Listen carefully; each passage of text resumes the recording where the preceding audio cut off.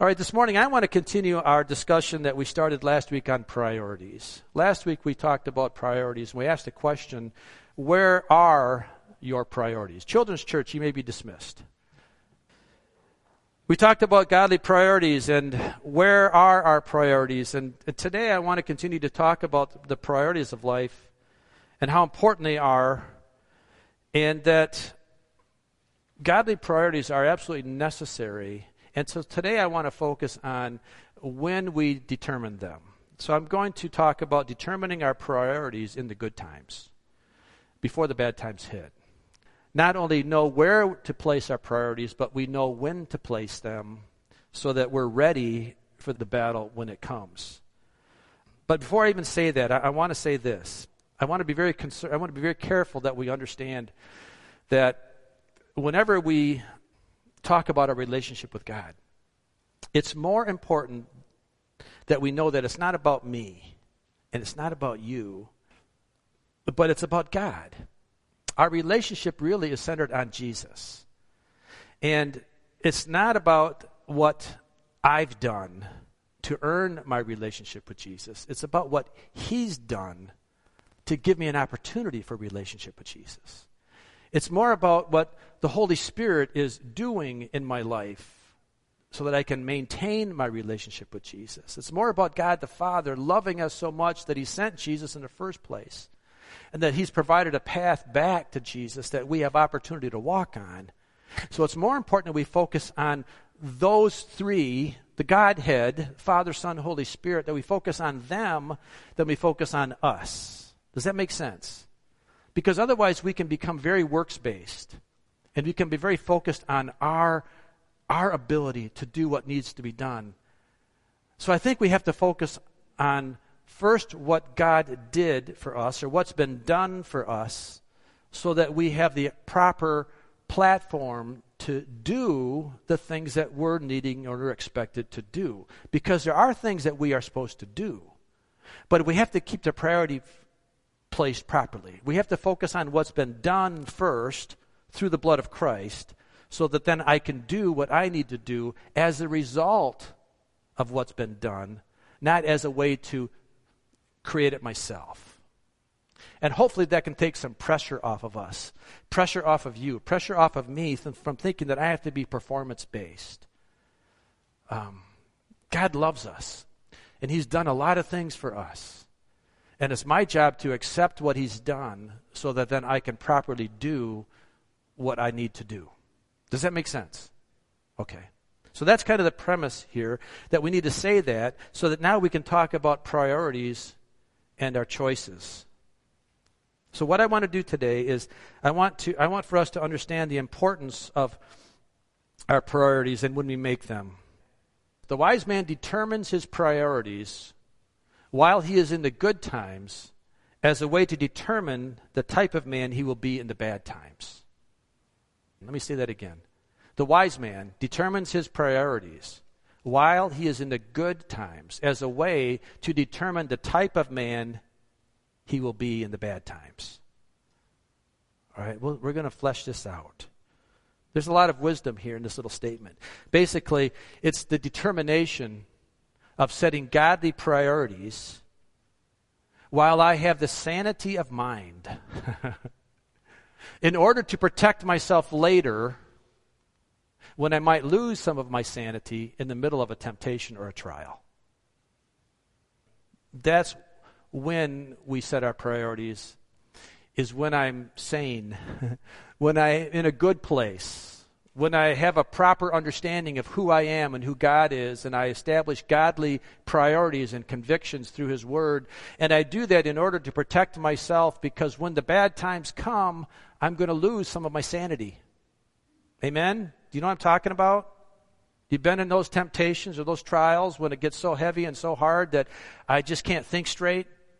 Well, if I have my priorities set in advance, that I don't have to figure it out, I just go back to who I am, and who I am is a godly person. Who I am, I have godly priorities.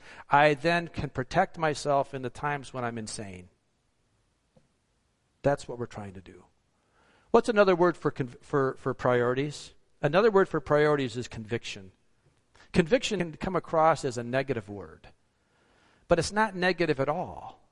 A godly conviction is really a godly priority that's educated, that has godly background, that has a godly source. A conviction, the importance of a godly conviction is having an intentional set of godly convictions based on His Word, not on my feelings, not on the culture around me, but my convictions are based on God's Word, and that will protect me from myself when I'm not thinking very clearly or when I'm insane. Because we have moments of insanity, I believe. And I think that's when we need to know that who we stand on is a rock-solid person, and His Word is rock solid. So in today's context, I'll use the word priority and conviction interdependently. I will use them, I'll mix them up, but it basically means the same thing. Godly priorities and godly convictions in the context of our discussion today are the same things, and they're very important to develop in one's life early on.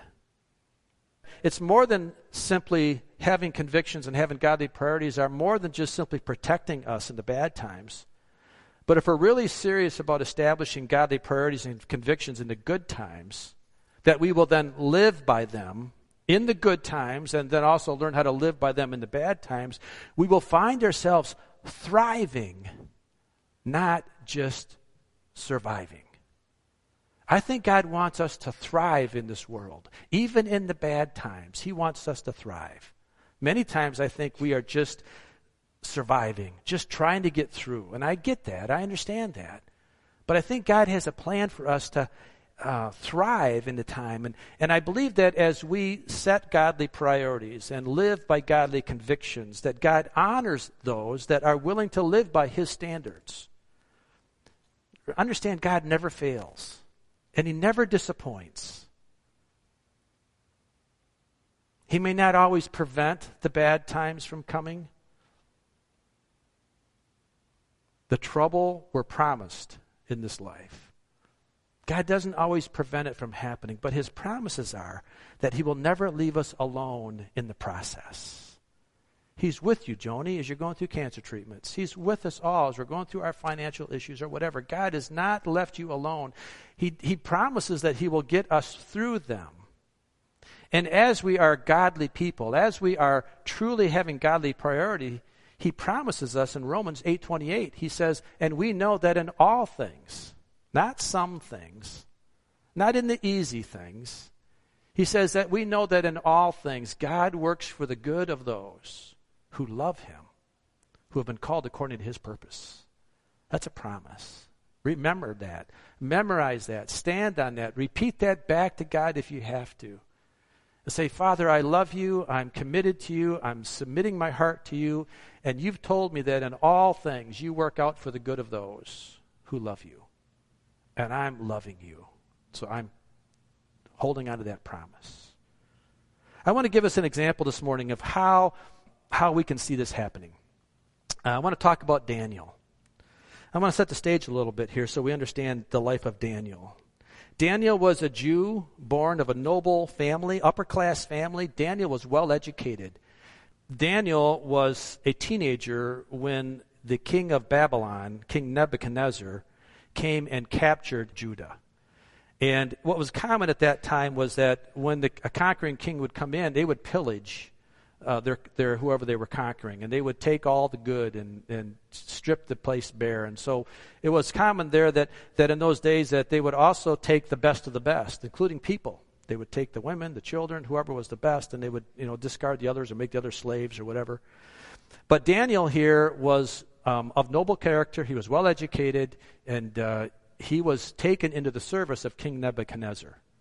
And he and 3 other Hebrew children that we're going to talk about, and others, were brought into the court of this king that was to be used to rule against their wishes. This was not something Daniel wanted to do. So let's pick it up in Daniel chapter 1, verses 3 through 7. Let's read. I'll read this for you because it's hard to read. You can open your Bible. We're going to spend a lot of time in Daniel, so if you want to open your Bible, you can. It says, beginning at verse 3 of Daniel chapter 1, then the king ordered Ashpenaz, chief of his court officials, to bring into the king's service some of the Israelites from the royal family and nobility, young men without any physical defect, handsome, showing aptitude for every kind of learning, and well-informed, quick to understand, and qualified to serve in the king's palace. He was to teach them the language and literature of the Babylonians. The king assigned them a daily amount of food and wine from the king's table. They were to be trained for 3 years, and after that they were to enter the king's service. Among those who were chosen were some from Judah: Daniel, Hananiah, Mishael, and Ezra. The chief official gave them new names. To Daniel the name Belteshazzar, to Hananiah Shadrach, to Mishael Meshach, and to Azariah Abednego. You might recognize the last names. So Daniel and his friends are now captured by King Nebuchadnezzar. They're taken into the service of this king. And we have to understand, this is a tragic event. I mean, this is not a good time in the time of Israel. Because Daniel and his family are being separated. In fact, the whole nation is being blown apart here. This king of Babylon, King Nebuchadnezzar, is not a good guy. And he's coming in and he's just conquering, and he's pillaging, and he's just taking over the country. I mean, this is like America. Imagine if America was overthrown by Russia or by Iran or some of our worst enemies, and they came in and they took your children, and they said, I'm taking Wade. He's one of the best. I'm taking Wade, and he's going to be in the service of the king. Okay, and what this means to them, I mean, this is a tragic event. This is something that wasn't supposed to happen. This is a big deal. But fortunately, it's not the end of the story. So let's keep reading a little bit. Let's start in verse 8. But Daniel resolved not to defile himself with the royal food and wine, and he asked the chief official for permission not to defile himself this way. Now God had caused the official to show favor and compassion to Daniel. But the official told Daniel, I am afraid of my lord the king, who has assigned your food and drink. Why should he see you looking worse than the other young men your age? The king would then have my head because of you. Daniel then said to the guard whom the chief official had appointed over Daniel, Hananiah, Mishael, and Azariah, please test your servants for 10 days. Give us nothing but vegetables to eat and water to drink. Then compare our appearance with that of the young men who eat the royal food, and treat your servants in accordance with what you see. So he agreed to this and tested them for 10 days. Now obviously Daniel had determined something special in his life before he ever came into the service of King Nebuchadnezzar. Because what had happened here rocked Daniel's world. We have to understand how significant this is. That this was not in Daniel's plan. Daniel was only a teenager at this time. He was a young man, a teenager. But it wasn't his plan to be captured by King Nebuchadnezzar. It wasn't his plan to be in a hostile environment. That his family was destroyed, and he would probably never see his parents again. He would probably never see his siblings again. This was a big deal. He was kidnapped and taken captive. Yet this is what we see in Daniel. A well-established set of convictions and priorities that could not be taken by him even in the worst times of his life. How much faith do you think it took Daniel to have for him to believe in his convictions? I mean, he had a set of convictions that he wasn't going to defile himself with the king's food. Now, being a 14-year-old boy or a 15-year-old boy or whatever his age was, that's a pretty bold statement to make. How much faith do you think he had? That he would really believe that God had a better plan for him, and he was determined to follow it no matter what. Wow. Talk about having some convictions. Daniel was a victim, but yet he never adopted a victim mentality. Something we can learn from here. He clearly was an innocent victim, but he didn't develop a mentality of a victim. Because he had firmly set convictions in his life and priorities, that these godly priorities and these convictions not only protected him, but they caused him to thrive in the midst of horrible conditions. How often is it, how quickly can we become a mentality of, I'm a victim and I want to be treated like one. I'm a victim and therefore you owe me something. I'm a victim, and therefore I deserve to be treated like one. See, Daniel didn't have that mentality. Daniel understood his situation, but he also understood his convictions, and he said, my God is bigger than this. And as I live according to the convictions and the priorities that I established when I was younger in the good times, that now that I have the bad times coming, I'm convinced that God is going to get me through this. I don't know how. I'm sure Daniel didn't know the future. I'm sure he wasn't omniscient here. I'm sure he had no idea what tomorrow was going to hold. But he was so convinced in his past, in his set of convictions, that he was willing to have faith to believe that God had him in his hand. Boy, there is great comfort for us today, folks. No matter what you're going through today, you establish convictions that you're not going to compromise. You're not going to give up. You're not going to let the enemy be a victor here, and you are not going to be a victim. Man, that is really good. Let's continue to read on. Daniel 1, chapter 15, beginning at 15. At the end of the 10 days, they looked healthier and better nourished than any of the young men who ate the royal food. So the guard took away their choice food and the wine they were to drink and gave them vegetables instead. To these 4 young men, God gave knowledge and understanding of all kinds of literature and learning. And Daniel could understand visions and dreams of all kinds. Now understand this. This is something that we need to also recognize. That what's happening now, they had a 10-day test of vegetables and water. And because it turned out well for them, they said, okay, we'll continue to feed you water and vegetables for the next 3 years. Because he was 3 years in training here. This didn't happen overnight. So what I see here is something else that we can take away. That these 3 Israelite teenagers were in the midst of their peers, because they weren't the only 4 people that were taken hostage or taken captive. There were many other Israelites. We don't know how many. It doesn't say. But for 3 years, Daniel and these 3 other friends had to put up with peer pressure from the other Israelite boys to say, hey guys, what are you doing? Why aren't you eating like the rest of us? Who do you think you are? Are you special? I mean, I can't even imagine what they had to put up with in that situation, because they were being treated special. And there was a lot of pressure for them to succumb to the culture, even of other good people. And I see this so much in our Christian world today, that we have the pressure to surrender to the culture of the other good Christians, because we are a Christian country, the America. We were established on Christian principles, and so much of Christian ideas and ideologies are really, the American ideals and culture is really not Christian anymore, but yet we call ourselves Christian. You know what I'm talking about? And so it's very difficult for us sometimes to stand up against our peers, those that would be a Christian in the workplace but maybe not act like it. Maybe there's not fruit of Christianity in their lives, but there's a lot of pressure on us to surrender and succumb to what they're doing so that we can be accepted by them. I'm sure Daniel and the 3 other friends had a lot of peer pressure throughout that 3-year period of time to stay the course.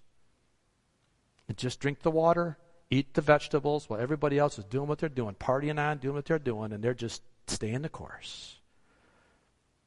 What happened here? Verse 18, At the end of the time set by the king to bring them into the service, the chief official presented them to Nebuchadnezzar. The king talked with them, and he found none equal to Daniel, Hananiah, Mishael, or Azariah. So they entered the king's service. In every matter of wisdom and understanding about which the king questioned them, he found them 10 times better than all the magicians and enchanters in his whole kingdom. So obviously, their faith was put in the right source. God came through for them. So Daniel was prospering here, and the other 3 guys were prospering, and we're going to come back to Meshach, Shadrach, and Abednego in a few minutes. See, these young men, they were set here to be brainwashed. They were brought into the service not to live in the identity that they had as Israelites, but they were to be brainwashed to be Babylonians. They came in to fall under the teaching and the culture of the Babylonian culture and all that it had to offer. We see beginning in verse 4 and 5, you go back to that, and the person assigned to them, he was to teach them the language and the literature of the Babylonians. The king assigned them a daily amount of food and wine from the king's table.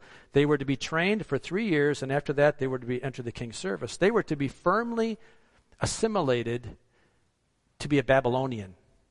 They were to lose their identity of Israelites. That was the plan. 3 years was a lot of time to brainwash, and they can do that. It can be done. But Daniel and his friends had a set of convictions so firmly established in the good times that they knew that any form of compromise would weaken them and they would end up being destroyed. The strategy of the king was to assimilate these young men into the Babylonian culture and to remove the Jewish context, the Jewish God-like character from them. That was the plan. What do we take away from that? Applying this to today, to what Satan is trying to do for us, our enemy wants to do the same thing. He wants us to compromise godly ideals. He takes the godly culture and he wants to take the convictions thereof and he wants to replace it with the culture of the world. Just like King Nebuchadnezzar was trying to replace the Jewish culture in those boys' lives with the culture of the Babylonians, the enemy today is trying to change us, Christian people. That's why we're in a battle today. That's why it's not easy at times to be a Christian, because we're in a battle for our values. We're in a battle to hold priorities. The world we live in is a world of relative truth and continual compromise. Where once may have stood a firm and resolute person on a moral issue of some type, after a single compromise is made, there may be a little bit of guilt, a little bit of feeling bad, but after you make the first compromise, how much easier is it to make the second compromise? And how much easier to make the third and the fourth and the fifth? And before long, you don't even have a conviction anymore, because we've compromised all of our values to fit into the culture so that we don't stand out. Listen very closely. This is exactly what the enemy wants to do. This is his strategy. He wants to take away your godly convictions. He wants to thrive in that area in your life, and he wants to steal and destroy everything that's in you that says God reigns. God is first. He wants to come in and he wants you to begin compromising everything. That's his strategy. He wants to take a once strong Christian person and he wants to destroy your reputation amongst people. He wants you to compromise various situations. He wants to make you a leader of unrighteousness. That's what his plan is. That's what his strategy is. And just like King Nebuchadnezzar's goal was to assimilate Daniel and his 3 friends, to use their God-given capabilities to lead the Babylonians, the enemy wants to do the same thing in our lives today. Now, is it obvious? Can we see that? Can you see how the enemy works? Can you see how he wants to destroy fathers and mothers and leaders and Christian leaders and pastors and teachers and whoever? He wants to destroy their influence, and he wants to take what was once leading godly people down a godly path, and he wants to destroy their reputation. And he wants to lead them now into paths of unrighteousness. That's his plan. But what's left of the compromiser? If you find yourself compromising, or if you know of a compromiser, what's left of? What do they look like? A compromiser is a shell of once was a tower of godly character. Where once the fruit of the Spirit, love, joy, peace, patience, goodness, kindness, gentleness, faithfulness, and self-control was evident and what ruled their life, now is replaced with guilt, shame, unrest, impatience, anxieties, hatred, unfaithfulness, arrogance, and an overall attitude that anything goes. You see, if you lose godly culture, if you lose the fruit of the Spirit, it's replaced with something that is opposite. Not something compatible, not something complementary. It's replaced, if you had peace, you're going to have unrest. If you were kind, you're going to have anger. If you didn't have any regrets, you're going to have guilt and shame. That's what sin does.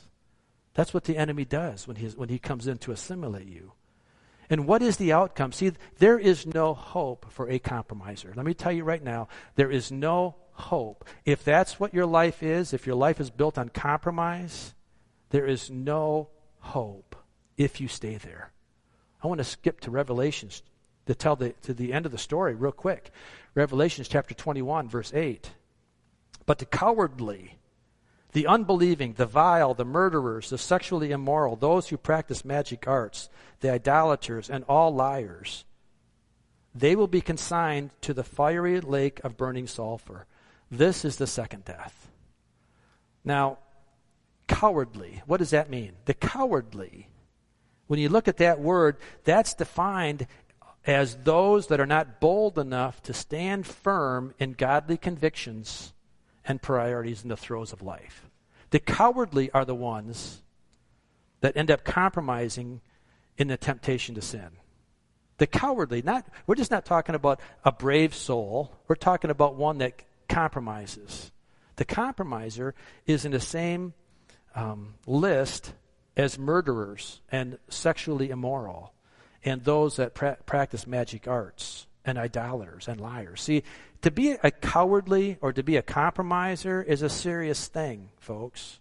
It's not just playing with the enemy a little bit and doing what you want to have your little thrills. A compromiser of godly principles and convictions is serious business. So let's go back to Daniel's story. What was wrong with the food? Why did they have to refuse eating the best the king would offer? I mean, they were going to be fed the choicest food in the kingdom. What's wrong with that? A lot of things come to us in good packages. It looks really good, so really, what's wrong with it? Well, the problem with this food is that in the Babylonian culture, many times the feasts like this were all dedicated to their gods, their idols.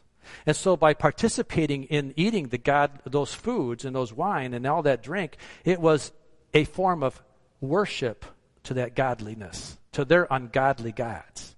And so to them, to Daniel, that would have been a form of compromise of worship, because now he's not worshiping the God, he is worshiping the Babylonian gods by participating in eating the king's food.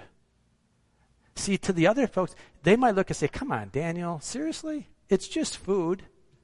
It's just a piece of meat. Why aren't you going to eat it? And Daniel says, because it's the principle of what's behind it. The compromiser won't look at the principle. The compromiser looks at, well, everybody else is doing it, so it must be okay for me too. But Daniel had already drawn the line in his life to say, I am not going to compromise anything. I don't care how small it is. I don't care what it looks like. I have established convictions in my heart, and I'm not willing to cross the line, and I'm willing to go to any length necessary to refuse to compromise my God's convictions. So by refusing the king's food, obviously he had to eat. Daniel and the boys, they couldn't live by starving themselves, so he brought another option. He said, bring us water and vegetables, because that's not part of that culture, not part of that worship. So bring me that, and we'll be fine, because I trust my Lord to do that. And that was the food that they were given to eat. He resolved not to defile himself in any way. It's interesting. I see it's interesting here how Daniel was able to do that in a respectful manner. Daniel wasn't a jerk about it. He was respectful, and he said, I'll tell you what, just bring us some water and some vegetables. He didn't say, bring me something better. He said, no, bring me something less than what you're eating, and my God will sustain us in that. We need to learn how to be humble, folks. We need to learn, as in our time of standing against the culture, we need to know how to do it in a respectful manner, in a way that is humble, in a way that is not demanding greater, but saying, I'll settle for less because I know God can provide. There's another lesson for us there. So I want to take three things really away from this. I know time's slipping by here, so I got to hurry on. Three things I want to take away from the example of their godly priorities and their convictions. Number one, how important it is to establish priorities early in life when things are good before the battle begins. Number one. Number two, they are not to be compromised no matter the pressure, no matter what's coming against you. And then number three, it's easier to stand as a group than it is alone. So let's look at these three things real quick. The first thing is establishing our priorities early in life when things are good. There was a study that was written, and I read this in the magazine Psychology Today, and this states this. Research in clinical practice clearly shows that health habits develop very early in life and once well established are exceedingly difficult to change. This is why it's so critically important to maintain a healthy diet and exercise routine while avoiding smoking and overdrinking at young ages. Once problems and poor health habits emerge, they tend to be very long-lasting. For example, research has indicated that 97% of people who lose weight will regain it all within 5 years. Yes, behavior really is hard to change. All right? And then it goes on to say, I had a recent patient in my clinical practice that binge drinks. Since he's a college student, he thinks that it is normative for people of his age to drink heavily, engage in sexual hookups, and party frequently. He says that most of his friends of similar age do it. He believes that once he completes college, his drinking behavior will significantly change for the better. I hope that he's right, but I think that he's wrong. Research indicates that drinking habits get formed during the late teen, early adulthood period and don't change so easily. Now, what I found so interesting about this is that this is not a Christian publication. And the research was not a Christian in a Christian context. Yet the result is exactly what the Bible predicts. Human behavior lines up with God's word, whether we like to realize it many times or not. So what is the battle that most of us will face when it comes to establishing our priorities and our convictions? Our battles most likely are going to be in our own temptations that comes from our own mind and under our own control. Very rarely will any of us face a battle from another person or our government when it comes to our priorities being threatened or controlled. I mean, we're not in Daniel's time right now, yet. But I think for most of us in this room, the battles we face are from within ourselves. And I think we need to recognize that they come from within ourselves. We need to face the fact that our own worst enemy is ourselves when it comes to compromise and giving in so that we don't lose the battle, giving ourselves a bye. Oh, I'm okay. No. It's important that I understand the seriousness of consequences before I get into the battle of the temptation. Psalms 119, Verse 1, Blessed are those whose ways are blameless, who walk according to the law of the Lord. Blessed are those who keep his statutes and seek him with all their heart. They do no wrong but follow his ways. You have laid down precepts that are to be fully obeyed. Blessed are those whose ways. The earlier in life that we learn this concept, the earlier in life that we learn to make godly priorities, we'll have a better life, a more fulfilled life. But at the same time, I will also say it's never too late to start. So it's better to get on board now when you can. God has established for us a good path and a good plan. And it's all designed for our best interest. The wise person chooses it. Okay, the second thing I want to talk about is these godly priorities and convictions are not to be compromised under pressure. I think we can all agree that a major fall in a person's life doesn't happen overnight. Most of the time, if not all the time, it happens slowly. We may not see all the little things in a person's life that will become evident later when the big fall happens. But I think that pretty much we know that little compromises have to happen along the way before the big fall happens. And when we do see a person fall, I think we all will often ask ourselves, man, what could I have done to help him? I should have seen that one coming. You know, there are those kinds of questions. It's the little compromises that sneak into one's life that are the deadly one. The proverbial beginning of the end. You know what I'm talking about?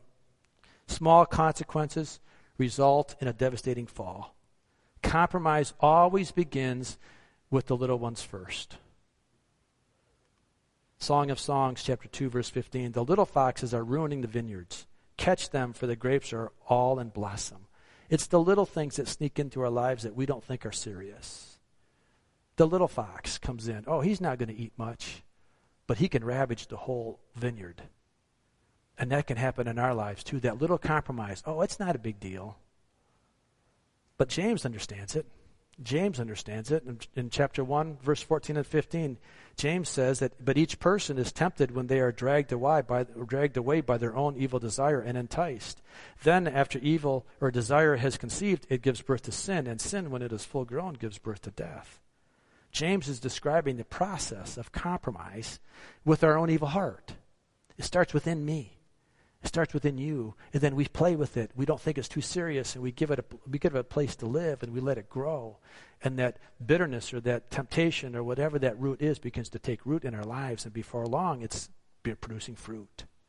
He says, don't let it happen. And I think you know what I'm talking about. It's the little compromises. It's that second look at that beautiful woman. It's that little white lie to cover up an indiscretion. It's the little false impression I give to get the order. Yeah. That maybe I'm stealing time from my employee. Little things like that. Or whatever else it is that is seemingly small, but once the process begins, once I start to learn to compromise, it's hard to stop. Do you see what I'm saying?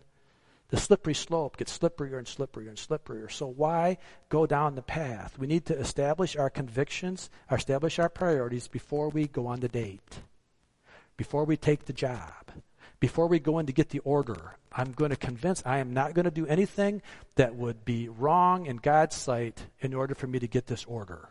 I've been a salesman. I know what that's like. I've been in that world. And I've been on a few dates. And I know what that's like too.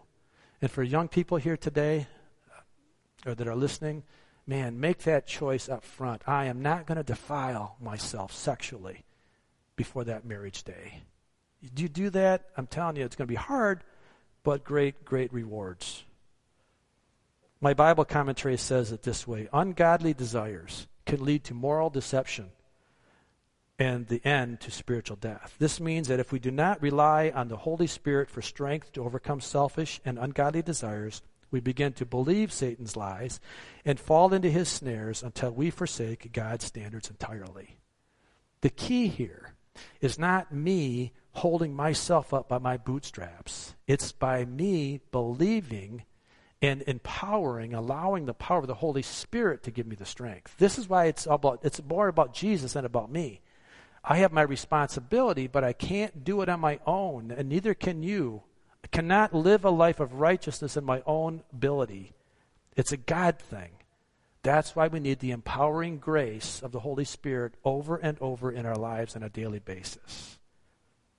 If I'm not going to submit to a temptation, I need Jesus to help me to get through that. Finally, number 3, it's easier to stand as a group than it is alone. And now I'll explain this a little bit. If you go back now and let's talk about Meshach, Shadrach, and Abednego. They were put into a pretty difficult spot as well. And I think that I can say that the spot they were put in is harder than a spot that I'll ever be put into, or you as well, probably, because they had a decision to make here at this point in time in their life to either bow to the king or to be thrown into the fire. Bow to the king or to die. And I think we know the story. I'm not going to read this, but it's Daniel chapter 3, and it's the story of Shadrach, Meshach, and Abednego, and the king gives an edict that at the sound of the trumpet, every person will bow to the king, and if you don't bow, then your fate is that you're going to be killed. You're going to be thrown into the fire. And so the sound was the horn was sounded, and these 3 young Israelite men, after their time of service, they were supposed to be loyal to the king. They were supposed to bow down. They did not. And it was told to the king that they did not, and he said, all right, I'm really sorry to say it, but fire the fire up stronger and hotter. So they did, and we know the story. But here's what I want to say. Can you imagine what was going on in their minds at this point in time? Can you imagine the conflict that these 3 young men had? Because they're just like you and I. They're not superheroes. They're just people like you and I that had a conviction. And they had a godly priority that says, we are not going to compromise. We didn't compromise with the food. We didn't compromise through anything else in the training up to this point in time. And they were built up in their life of uncompromise so that when they got to the big test, their life, they were ready for it. And they said, no, I'm not going to do it. Now, here's the question. What would have happened if one of them would have caved? What would have happened if Shadrach said, boys, I'm not into this dying thing. I'm bowing to the king. So Shadrach does that, and Abednego and Meshach, and they look at him and say, whoa, what are you doing, man? I better bow too. Man, if you're bowing, I'm bowing. You know, what would have happened? Isn't it easier to stand together? And we don't know what would have happened because the Bible doesn't say, but the Bible does say they stood together. They stood in unity together. That's why I need you. And that's why you need others in this church. Because we need to stand together. There's strength when we're in unity together. Hebrews chapter 10. Jackie, if you'd come, please. Hebrews chapter 10, verse 23 and 25. It says, let us hold unswervingly to the hope we profess. For he who promised is faithful. And let us consider how we may spur one another on toward love and good deeds, not giving up meeting together, as some are in the habit of doing, but encouraging one another, and all the more as you see the day approaching. I just want to say, guys, that it's going to get harder. Time is moving quickly to the end. All the things that are happening in our culture, in our society, around the world, is pointing to the prophecies that we are living in the end days. I don't know how many days we have left. I don't know, and you don't either. But I'm going to tell you that it's going to be a lot easier if we stand together. If we lock arms and stand together and say, no, we have godly convictions, and as a body, we're following godly convictions together. That if you see one of your brothers or sisters starting to fall, pick them up. Don't go kick them. Don't go judge them. But go to them and say, hey, can I help you? How you doing? I see a little bit of a weakness here. You okay? See, be bold enough with your love for somebody that you're willing to risk a little. That you're willing to go out on the limb a little bit for your brother or sister because you love them. Because there's genuine love. Genuine love tells the truth because you don't want them to fall. So go to your brother or sister and say, hey, can I help you? How you doing? And then if somebody comes to you, and if you're falling a little bit, and if somebody comes, how you doing? Be honest with them and say, well, I'm struggling a little bit here. It's okay. It's okay to struggle. It's okay not to be okay. I'm telling you that right now. Don't put on a face. It's okay to let people know you're hurting because they want to help you. That's what we learn from standing together. That's why it's important that we have these times when times are good, that we talk about responsibilities, we talk about priorities, we talk about convictions, and we learn God's word about what they are, and we say we're not going to defile them, we're not going to compromise them when the times get tough, because the times are going to get tough. I don't say that to scare you. I say that to encourage us. So this morning, where are we? Where are we on our walk? Where are you on your walk? Are you without compromise of your faith? Are you standing firm in the things of God? Are you committed to the brothers and sisters of this body? Are you encouraging them, and do you want to be encouraged by them? A lot of people say, I can be a Christian on my own. Well, maybe so, but why would you want to be? Why would you want to be? There's so much more when we come together. Don't let the enemy deceive you into thinking you can be all you can be by yourself. We need each other. Can you see the importance of why we need to be first committed to be uncompromising, and then secondly, that we need to be like the 3 Hebrew children here, and that we need to encourage each other on in their life? I pray so. That's my prayer. Let's pray. Father, I thank you for this day. I thank you, Lord, for this example that we've been given by Daniel and his 3 Hebrew children of what they had to put up with and how they did it And I pray, God, that we would learn from their challenges. We would learn by their victories. God, I pray that we would be strengthened by each other. I pray, God, that we would bring the power of the Holy Spirit into our lives, that we don't feel like we have to do this alone, that we're not in this alone. We are here together. We're here, first of all, to honor you above all things, above for the things that you've done, so that I can do the things that you've asked me to do.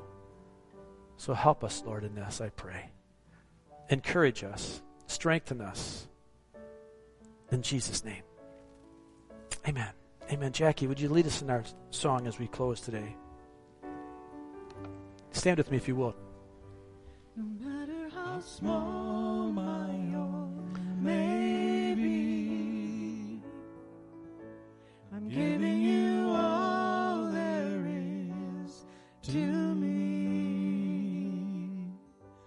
No matter how small my own may be, I'd gladly waste it at your feet. You're beautiful, you're worth it all. You're beautiful, worth it all. Beautiful, you're beautiful, you're worth it all. You're beautiful, worth it all, beautiful. Father, we just thank you for who you are today. You truly are beautiful and wonderful. And we are just holding that up as our standard, that we want to be with you, not against you. We want to learn your standards. We want to learn your principles. We want to have your priorities. We want to have your convictions. And Father, I pray that you would establish them firmly and strongly in our lives today. That we walk out of here stronger than what we were when we came in. And we look to each other here. We say, lock arms with me, will you, brother and sister? Can we do this together? Can we walk this path together? Can we journey life together here? God, I pray that you would strengthen us. And I pray that we would honor you, and we would give you all the praise and all the glory, because it's all due you. In Jesus' name. Amen. Amen. Be blessed today.